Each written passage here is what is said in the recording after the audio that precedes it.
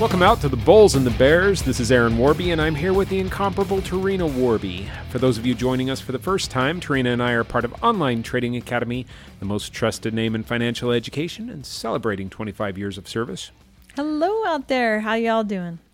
I hope that everybody has had a good week. For those of you who were celebrating the 4th of July, like we were, I hope you had a great holiday. Yeah. All right. And I know that we have listeners that are either from other countries or currently living abroad.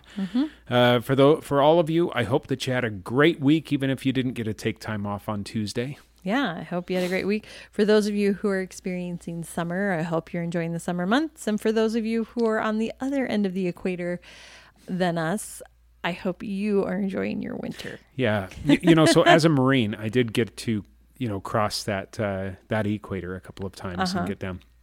It was a little bit, it was a little bit disconcerting leaving in the middle of summer and then arriving in the middle of winter. What? Just a couple hours later. No, come on.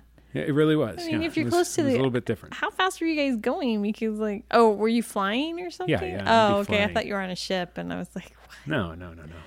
That Yeah, took just, forever. just Japan to Sydney. And it was Sydney's winter, obviously. Yeah. Sydney, Australia. Is it really that cold down there? It's not really cold. It's just not summer.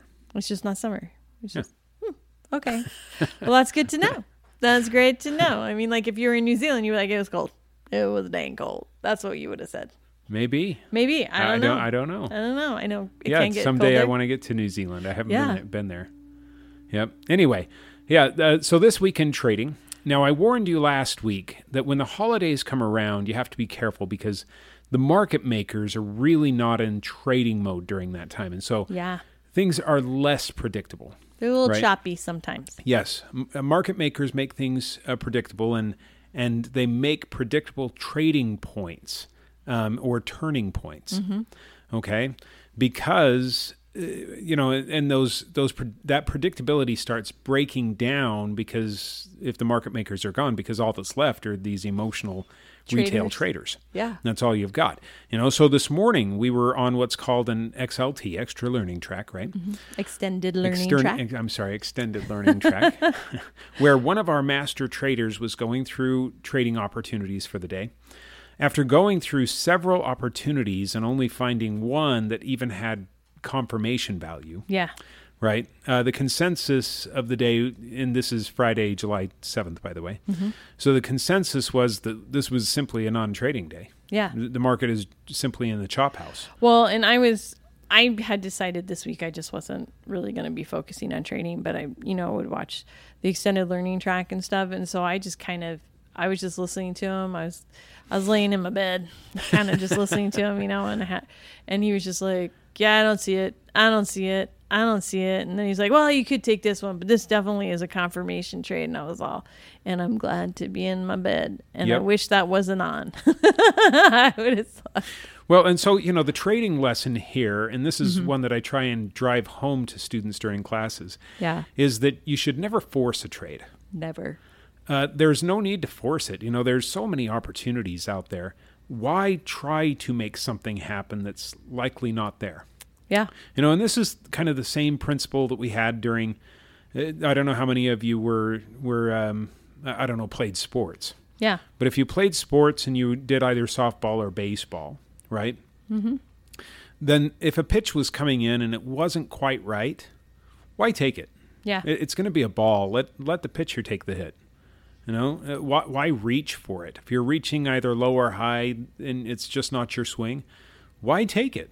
Yeah. And here we are in trading, and it's the exact same thing. If it's not a solid trading opportunity, if it's not a turning point that you can trust, either up or down, then there's absolutely no need to force this. Go find something else. Well, for me, it's not like, is it a trade that I can trust? Because you can't trust every trade. You're trying to limit your risk, and you're trying to look at it and say the probability factor is that it will go the way that I'm seeing it, right?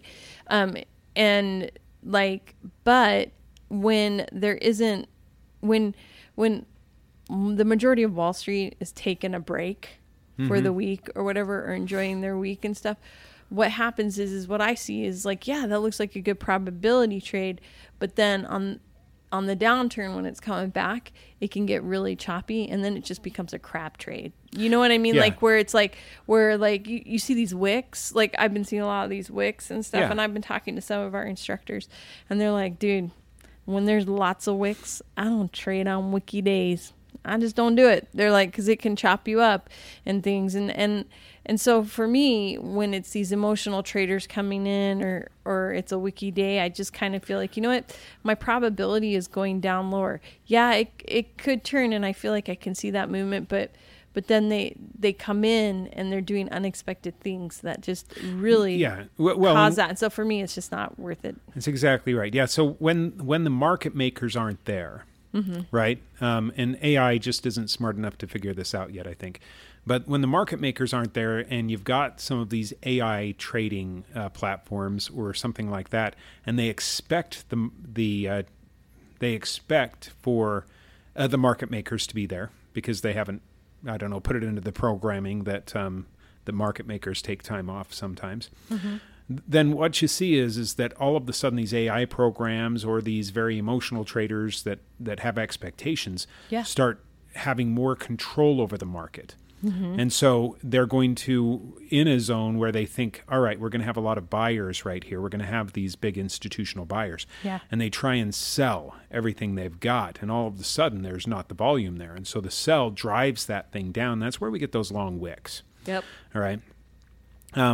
But for, traders that are trading along with the institutions, and that's what we teach, because the institutions, if you look at, go to, Goldman Sachs, right, their annual reports. And if you look at their annual reports and look at last year, you'll see that 88% of the time they were able to force the market to do what they want. Yeah.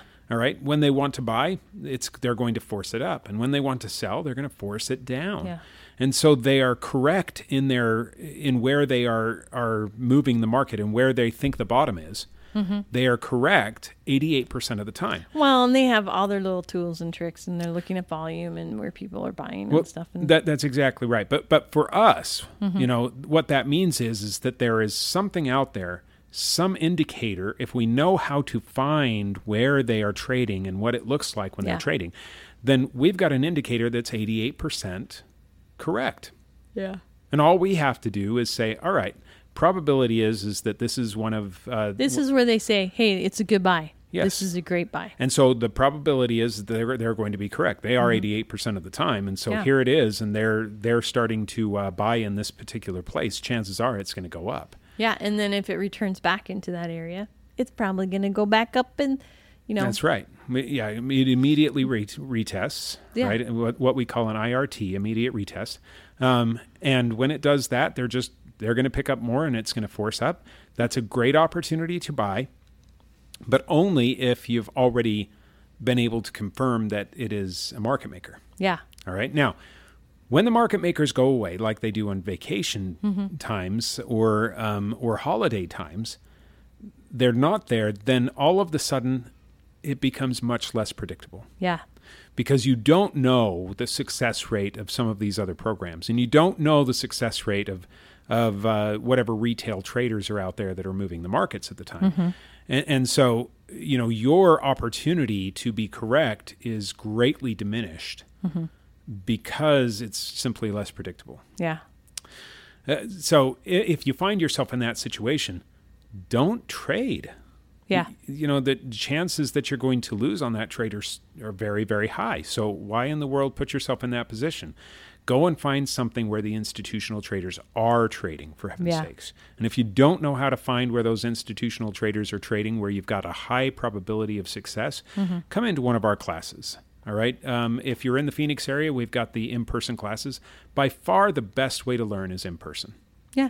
So in Phoenix, just come into one of our classes. If you're not in the Phoenix area, but in another area, we might still have classes, or if nothing else, we've got them online. Yeah. So, give us a shot to show you how things actually work. It's free. It's not going to cost you anything to come and figure it out. All right. Yeah. So in either case, you would simply find a class by going to our website. It's www.tradingacademy.com. And then you'll see a place where you can register for a class and just go ahead and get into one of those. Definitely. All right, either virtual or in person. Yeah. Again, in person is better, but whatever you want to do. But get educated. Find a place to educate you on how to trade and how to limit your risk factors and things. I mean, it's so important. I mean, if you're going in and trading naked with no stops, with not knowing, instead of you're not acting really professionally. You're not really seeing like where the the market makers are coming in and moving the market and stuff. And if you're just going to hurt yourself in the end. And so, or you're going to take too many risks, in my opinion. But that's my when opinion. the risks outweigh the gains, then you're not acting professionally. Yeah. So, and I mean, and you need to have a trading plan. You need to have, understanding of, hey, if I lose this amount of money, I'm out for that day. I'm just not taking any more trades. I'm going to get too emotional about it, so I'm out. Exactly. And so if you're trying to chase that trade, holy crap, like, just stop. Not worth it. It's not worth it. Not worth it. And so a good trade is a trade that's not taken, that's going to turn against you in a bad way. So if you're not seeing it, don't take it. That's right. A professional trader has the discipline enough, I should say, to limit the losses, having a plan that controls what losses they have, right? But also, they have the discipline to only take the highest probability trading opportunities.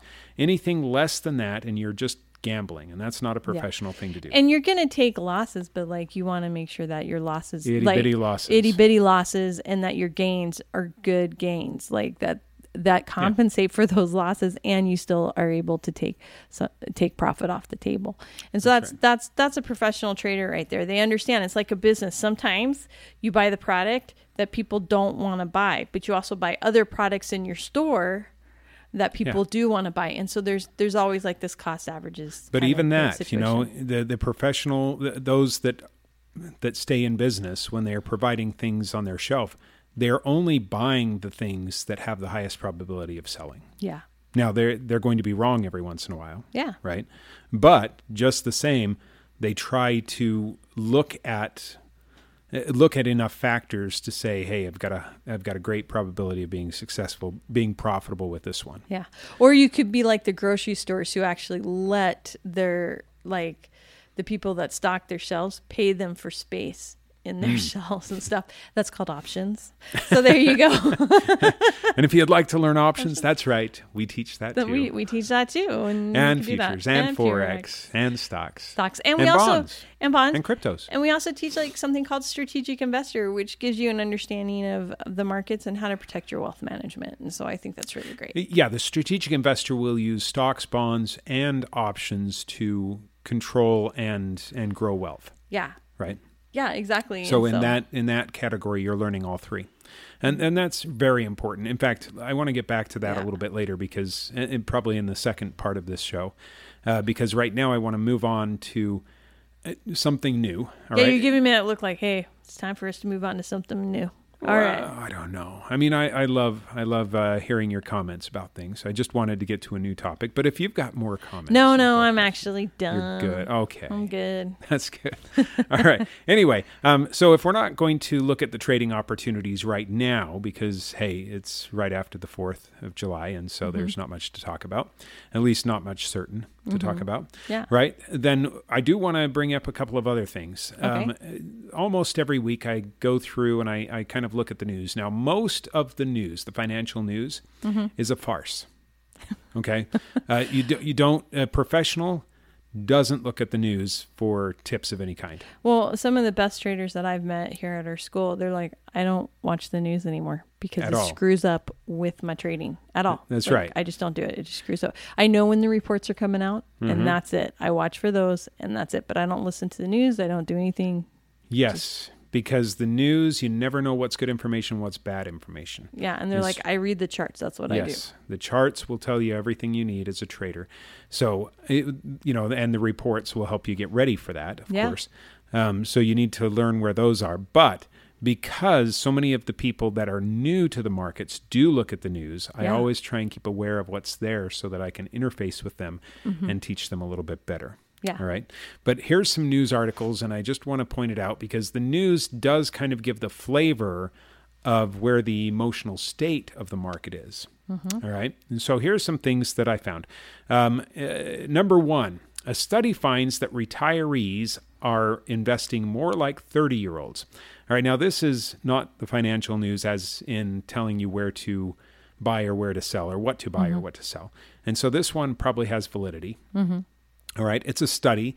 Now, the fact that retirees are investing more like 30-year-olds is surprising to the financial community. Yeah. And in the article, the study went so far as to say that they are acting more like 30-year-olds, the retirees, but they were absolutely flabbergasted as to why. Now, to me, this makes perfect sense. It makes perfect sense. Yeah. It does to me too, especially when we see our students come in who are at retirement age and they're like, dude, I don't want to live off of half my income. Oh, yeah. I can't tell you how many people worth millions of dollars have come in and said, look, I'm tired of this. I went through it in 2001. I went through it in 2008. I went through it in 2020. And here we are in 2022. And I'm not liking what I'm seeing out there because, you know, those that are millionaires probably ran companies before. They're looking at the reports just like I am, and they're not seeing good economic news. And so they're thinking, yeah, we probably have some downside. Yeah. All right. And they're saying, look, the people that I entrusted my money with just keep doing the same thing. They say, ride it out, which was a great thing to do prior to 1996. Yeah. But now it doesn't make any sense. And finally, we're getting to the point where the majority of people are tired of things not making sense. Right. You know, so they're determined not to simply ride out another downturn and wait for, you know, how many years for it to come back. Exactly. And in the meantime, they're losing all kinds of value. They're just not willing to do that anymore. And you know, here the retirees are trying to invest like 30-year-olds because they can't wait. They can't ride it out. They don't have the time for it to return. And traditionally, the retirees would move into things that are considered safe, right? Things like bonds. Well, bonds have been awful, you know, for over a decade. And so, you know, running to those has certainly not helped them. They would do things. They would do things that, you know, like what are those things that your parents got into? The insurance sold them an annuity. Yeah. And there's so much bad press about the annuities that they're starting to shy away from those now. CDs aren't going to do it for them. They need, because of inflation, they need higher rate of return than that. So what can they do? Well, all they can do is hope to catch another wave up. And so they're being a little bit more aggressive about it because their retirement can't handle zero growth or low growth. Yeah. Especially after the chop that we've had lately, you know. So, you know, what kind of effect is this going to have? These retirees acting like 30-year-olds, because 30-year-olds are very aggressive in the market, and being aggressive in the market means, for at least most people, if you're being aggressive, that also means that while you're into something that goes up fast, things that go up fast go down fast too, right? And so traditionally, retirees want steady growth, and they don't want that choppy growth, and so they aren't going towards those. They're not going towards bonds because they're going, look, the bonds are doing terrible. They're not having a good return in investment, and haven't for years. And they're all, that's not a safe place for me to put my money. So, you know, I mean, what financial advisors would say would be like, okay, and as you get to retirement age, you want to put your stuff into bonds and annuities and things like that to but be those able aren't to working protect either. it. But they're not working as well either. And people are like, what's going on with my money? I'm losing money. Yeah. You know, and then they penalize them for taking money. You know, if you don't take your money out of your annuity every year, well, we're just going to penalize you for that and stuff, which is like, well, that's my understanding. They're happy to keep it. That's what my understanding was. Yeah. Like, I mean, I asked I met someone who had an annuity. My parents had an annuity, and they're like, wait, we were supposed to take out that money every year. Like, it was like $10,000 or something. Yeah. And they're like, yeah, but if you don't, you know, it's penalized against you. And they're like, why would that be penalized? It's my money. Why are so they were a little bit like, And then they said, well, I don't really understand it. And then their financial advisor said, I don't really understand it either. And I would just sit there and I was like, what? And I was in the room when they were talking to him and I was all surprised. I thought, how can you be advising my parents on their annuities and on their retirement funds when you don't even know how it works and why it works? And they didn't understand clearly that they needed to take money out every year. I was shocked. And that they were going to get penalized for not taking it. I was just shocked. And that's my memory of the whole situation. That was the advisor actually the one that sold them the annuity? Oh, yeah. Oh, okay. Yeah. And he was like, yeah, I don't really understand how to, he's a very close family friend kind of thing. And I just was like, I'm just going to be nice. And I love this person. I respect him. But at that moment, I was all, I need to walk away. How can you sell something that you don't understand how it works? But okay, and so I just thought he was drinking the Kool-Aid, the company Kool-Aid, and that's okay. Drinking the company Kool-Aid. My parents were not willing to research what they were doing. Well, and to run their money, to take the time to learn what they were doing. Do you know what I mean? They didn't want to take responsibility for that money. They wanted to pay someone to do it, and so that was the cost of them. That was the cost of doing business for them. Well, and I think that's an important concept. Warren Buffett said that he defines risk in a different way than most people define risk. He said, risk is what you don't know. And that was statement number one. Statement number two, which is not as widely, touted. Yeah. Because everything Warren Buffett says is recorded somewhere, right?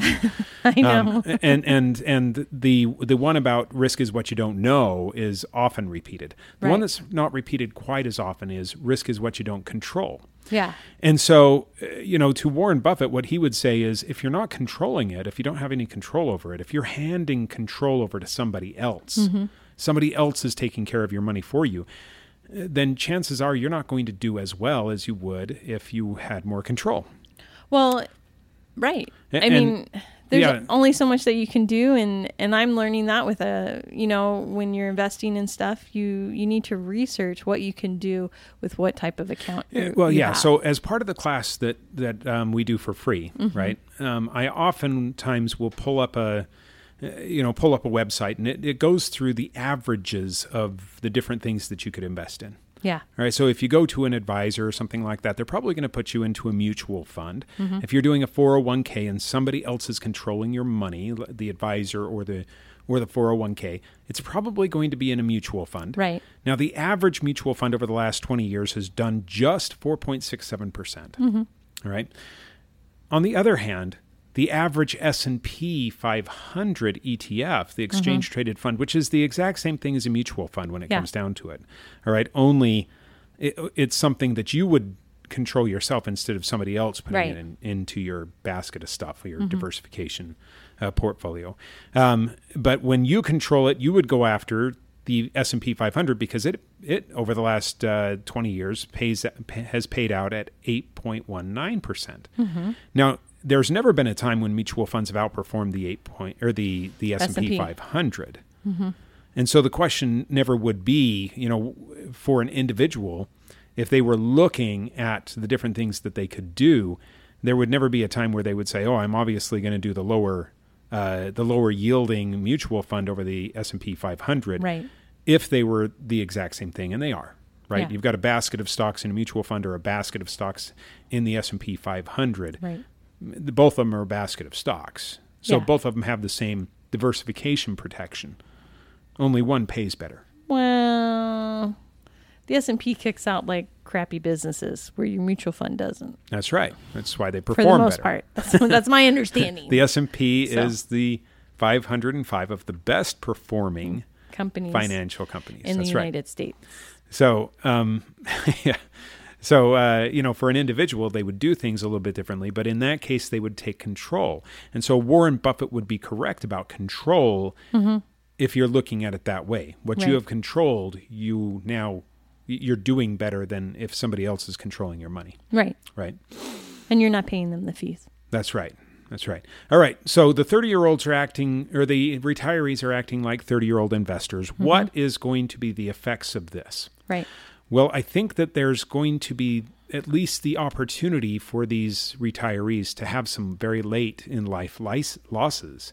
Oh, yeah. If the market drops and they're being very aggressive and they don't understand how to use insurance, and I'll talk about that in a minute, then, any losses are going to be much larger than their retirement is ready to handle. Right. Unless there's a fast return. Chances are there's not. The Buffett indicator, is saying that we're not going to get back to 2020, 2021 highs until at least the 2030s. Wow. So, the risk is that they're going to lose a lot more than they currently have being aggressive like that if they don't know what they're doing. Yeah. So, that's... it's really interesting because like 4 weeks ago, I was watching Yahoo Finance, and they had all these people on who were like, look, the economy's not doing great. The stock market's kind of wonky. They were saying things are not looking good, right? Yeah. And then I was watching maybe it was Yahoo Finance, maybe it was CNN, because I didn't pay attention. And this person goes, well, it's confirmed. We've been in a bull market for the last year and stuff. And I was all, what the crap? You're saying, and they're right. We have technically been in an up market for the last year, right? But then I was like, but now you're saying, but you're having all these people on just 3 weeks ago that were like, hey, everything's looking really bad. You got to be careful. Well, and so I'm all right, which way is it going to go? And I have this one, I talked to this one person who trades options, great person, and they're really good at it. They've been a professional trader. And they were like, yeah, well, the market's designed to always go up. So I feel good about the market, and it's always going to go up, and businesses are always going to be big, and they're always going to get bigger and stuff. And I was all, well, I remember the 80s, and I remember, the 2000s. The 2000s, and I remember but it did go up. It kept going up. It did go up. Yeah, the 80s, it was like a slow, pace, but the 2000s, then it went up like amazing. And so part of me is like, well, it's built to go up.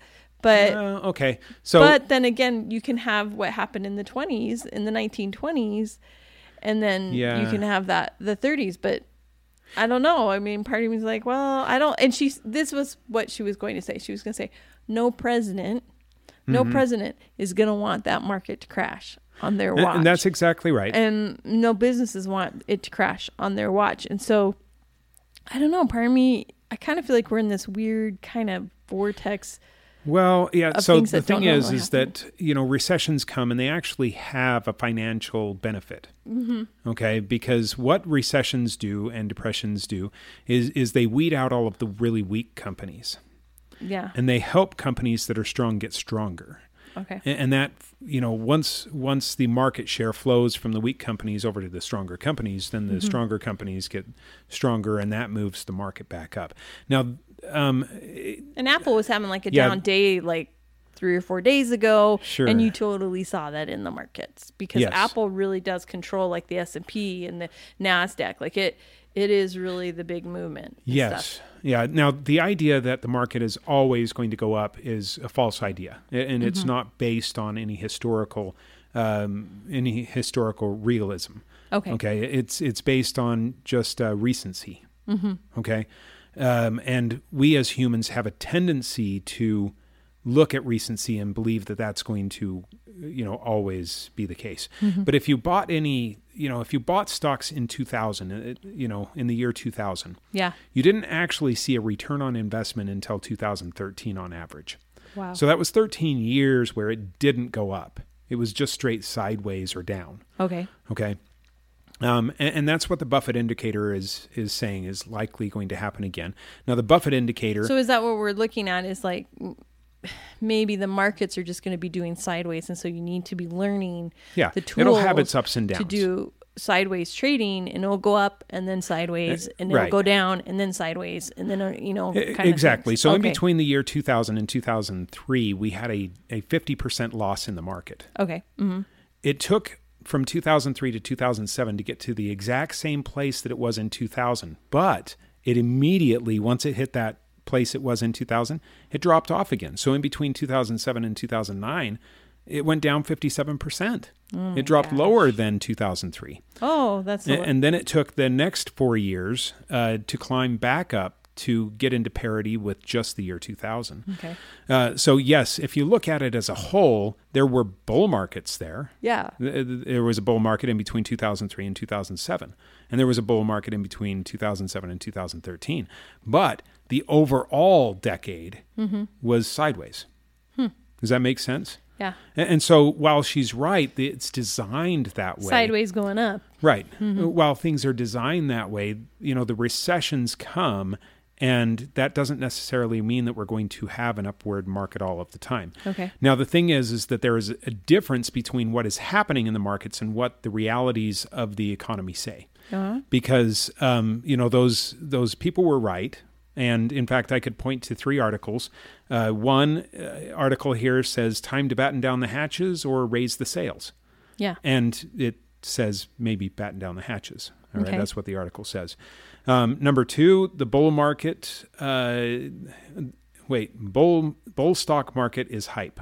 And that's what I kind of wondered about. Like when that person said, we're in a bull market. And I was like, dude, like 3 weeks ago, you guys were talking about how bad it was. Yeah. And so I thought, are you guys just saying this to push it back up so you can get the rest of your profit taking and then boom.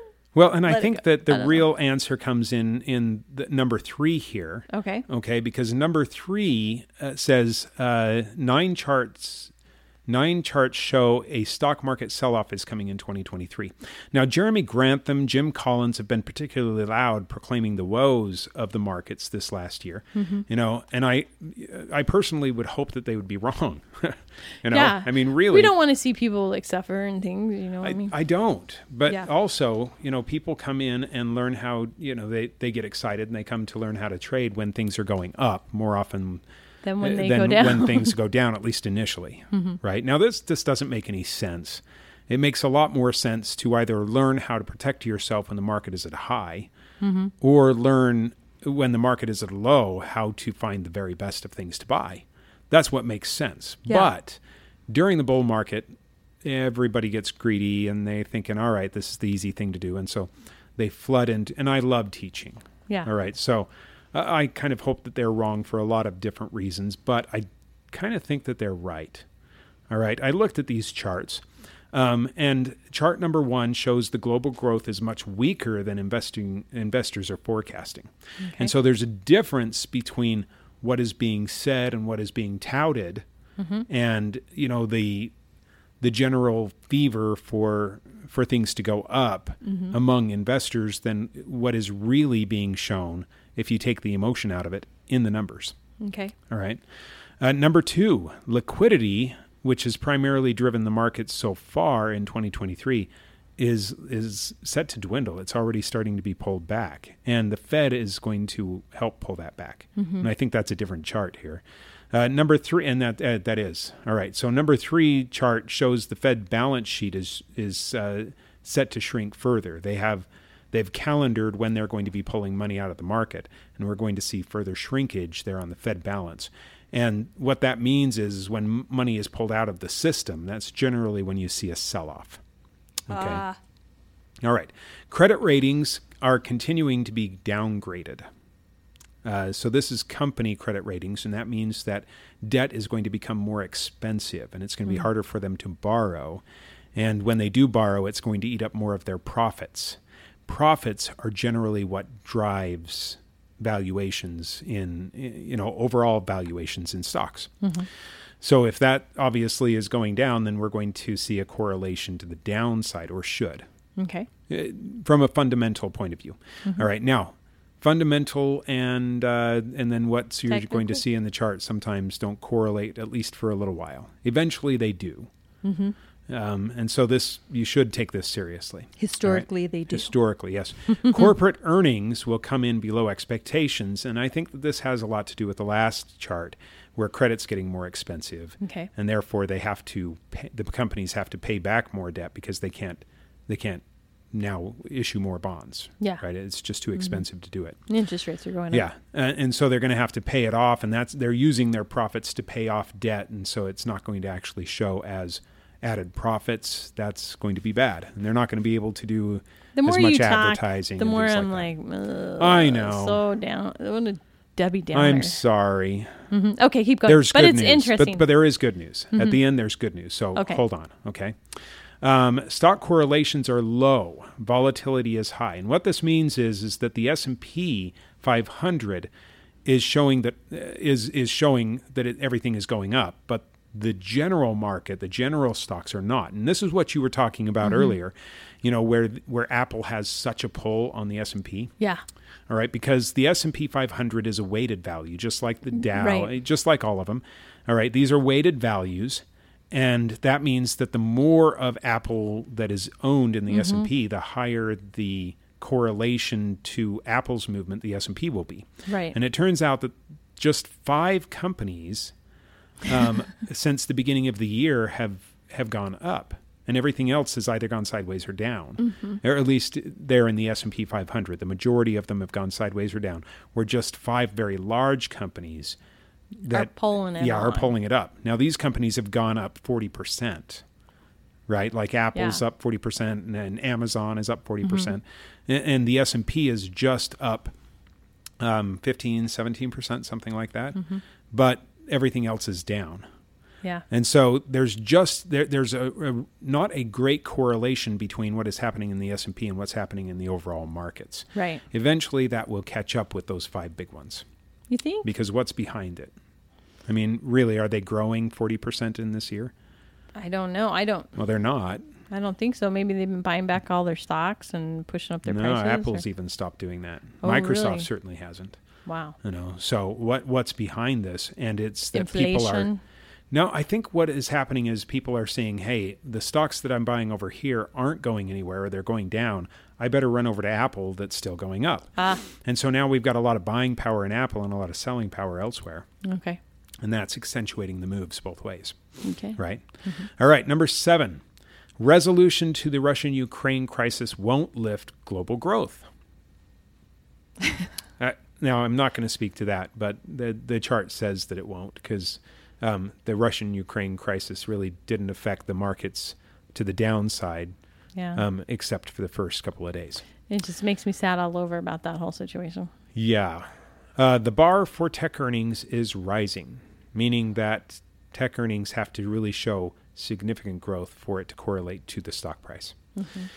At least overall. Obviously, that's not true with Apple or Microsoft. So now it's not like, oh, you have a great idea. Yeah, we're just going to invest in there. It's like, no, you actually have to show that you're making a profit. I want to see profit. Show me the money. Show me the money. That's right. All right. U.S. tech valuations have gotten out of hand. All right. Now, there's a couple of companies that this is true with. Okay. But it's primarily those that have some connection to artificial intelligence, AI. Yeah, that's a big thing now. Yeah. And so everybody sees AI, but remember back to the 90s, right? If it said .com, it was shooting up. Right. Even if it was a crappy company. I mean, one of the highest growth companies in the early 90s and the beginning of the .com was AOL. When was the last time you heard anything about AOL? Well, I saw it the other day. Someone had an email address that I was typing in, and I was like, I wonder if that still works. Holy cow. That's still out there? That's still out there. I'm like, I wonder what mine was. I don't remember what my AOL That's right. email But most of those companies have not performed, have not done well, and actually went out of business during the collapse of 2000, of the .coms. So, this AI is simply fervor, irrational exuberance. It doesn't mean anything. I don't know. I mean, there's some really great AI stuff, and I hope it works out, especially in the medical industry. Drop my paper. Y'all hear that? Anyways, medical industry, which is helping advance medical practices and finding things in cancers and stuff. So I hope it does work. But yeah, and don't get me wrong. I'm not saying that there isn't any opportunity. I'd like them to there. take the AI out of the stock market, but that's my personal preference. It's certainly seeding in some chaos there, isn't it? It is. Yeah, which makes it a little bit more difficult during low volume days. That's okay. Just look for the quality. AI is not messing with the quality, so look for the quality and only use the quality. AI has still not proven to be any more effective. In fact, it's proving to be less effective than the human brain. Just There a you thought. go. So, if you really want to do well, I still suggest that you come in and actually learn how to do it and keep control of it yourself. Because Warren Buffett has been wrong or right for a very long time. Wrong? He's No, not he's wrong, been no. right for a long time. A And very long time. people look at him like he's a prophet. I'm not Yeah. kidding. Like I was watching him the other 2 weeks ago or something on the financial news, and I mean the way they were laughing and taking every word in, I was like, man, it's like he's a prophet. That's amazing. Well, he's got that down home Kentucky fried good sense, doesn't yeah, he? he does, and he does take profit, so I guess it works. Yes, he's one of the wealthiest people in the world. There's my after dad. giving my away dad half pun. of his wealth, by the way, and he's still one of the wealthiest. Wow. Because he knows what he's doing. Yeah. All right. Warren Buffett was right. What you control, what you don't control is a risk, and what you don't know is a risk. If you want to learn how to control, that's going to teach you both how, what you're doing and how to control things, so you solve both problems. Yep. All right. Come into one of our classes. It's free. And if you're in the Phoenix area, come into one of our in-person classes because it's better than online. Yeah, If you're not in the Phoenix area, there might be a it's our physical introductory class. class that's free. Yeah. So yeah, come on in. There might be a physical class near you. If there is, then I suggest you take it. Yeah. If not, then we do have the online version. Either way, you would find out what class is available for you by going to our website. That's www.tradingacademy.com. Again, www.tradingacademy.com. And then just register for a class. Yep. And I hope to see you in class someday. And until then, happy investing and happy trading.